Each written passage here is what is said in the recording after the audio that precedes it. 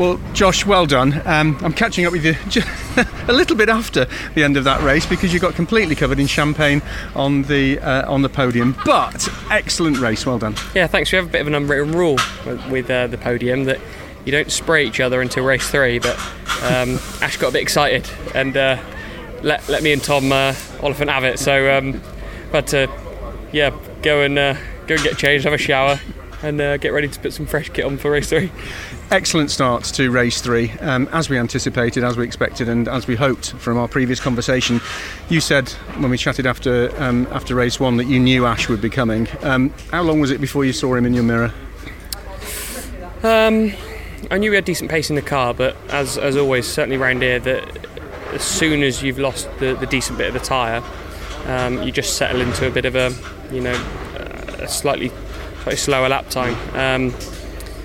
I knew where Ash was quick. He was really quick on the brakes and putting the power down coming off of the low speed corners, whether that was weight related or rear wheel drive related or a bit of both. As soon as he was behind me, I just kept my head down, told him to update me with the gap, and I think he took a big chunk out of me in a couple of laps. So the options are battle to the death and most likely end up going off, or give each other a bit of racing room.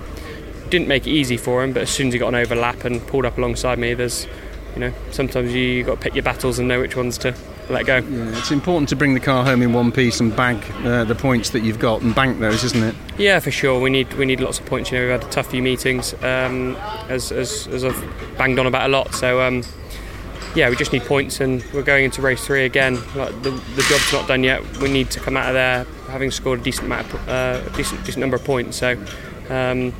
I think I'm starting 7th. Got a decent amount of weight on board, but I'll see what I can do.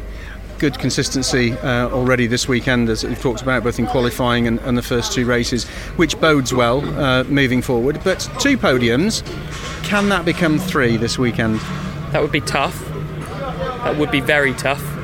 But you just never say never in touring cars. Ideally for me, if I can just move forward a couple of places and bring it home with a decent number of points inside the top 5, that'll be a big tick in the box for Thruxton, but it never goes that way, so we'll just see what happens. I just need to keep it on the black stuff and stay out of trouble. So another cracking race, Josh, well done. Thank you.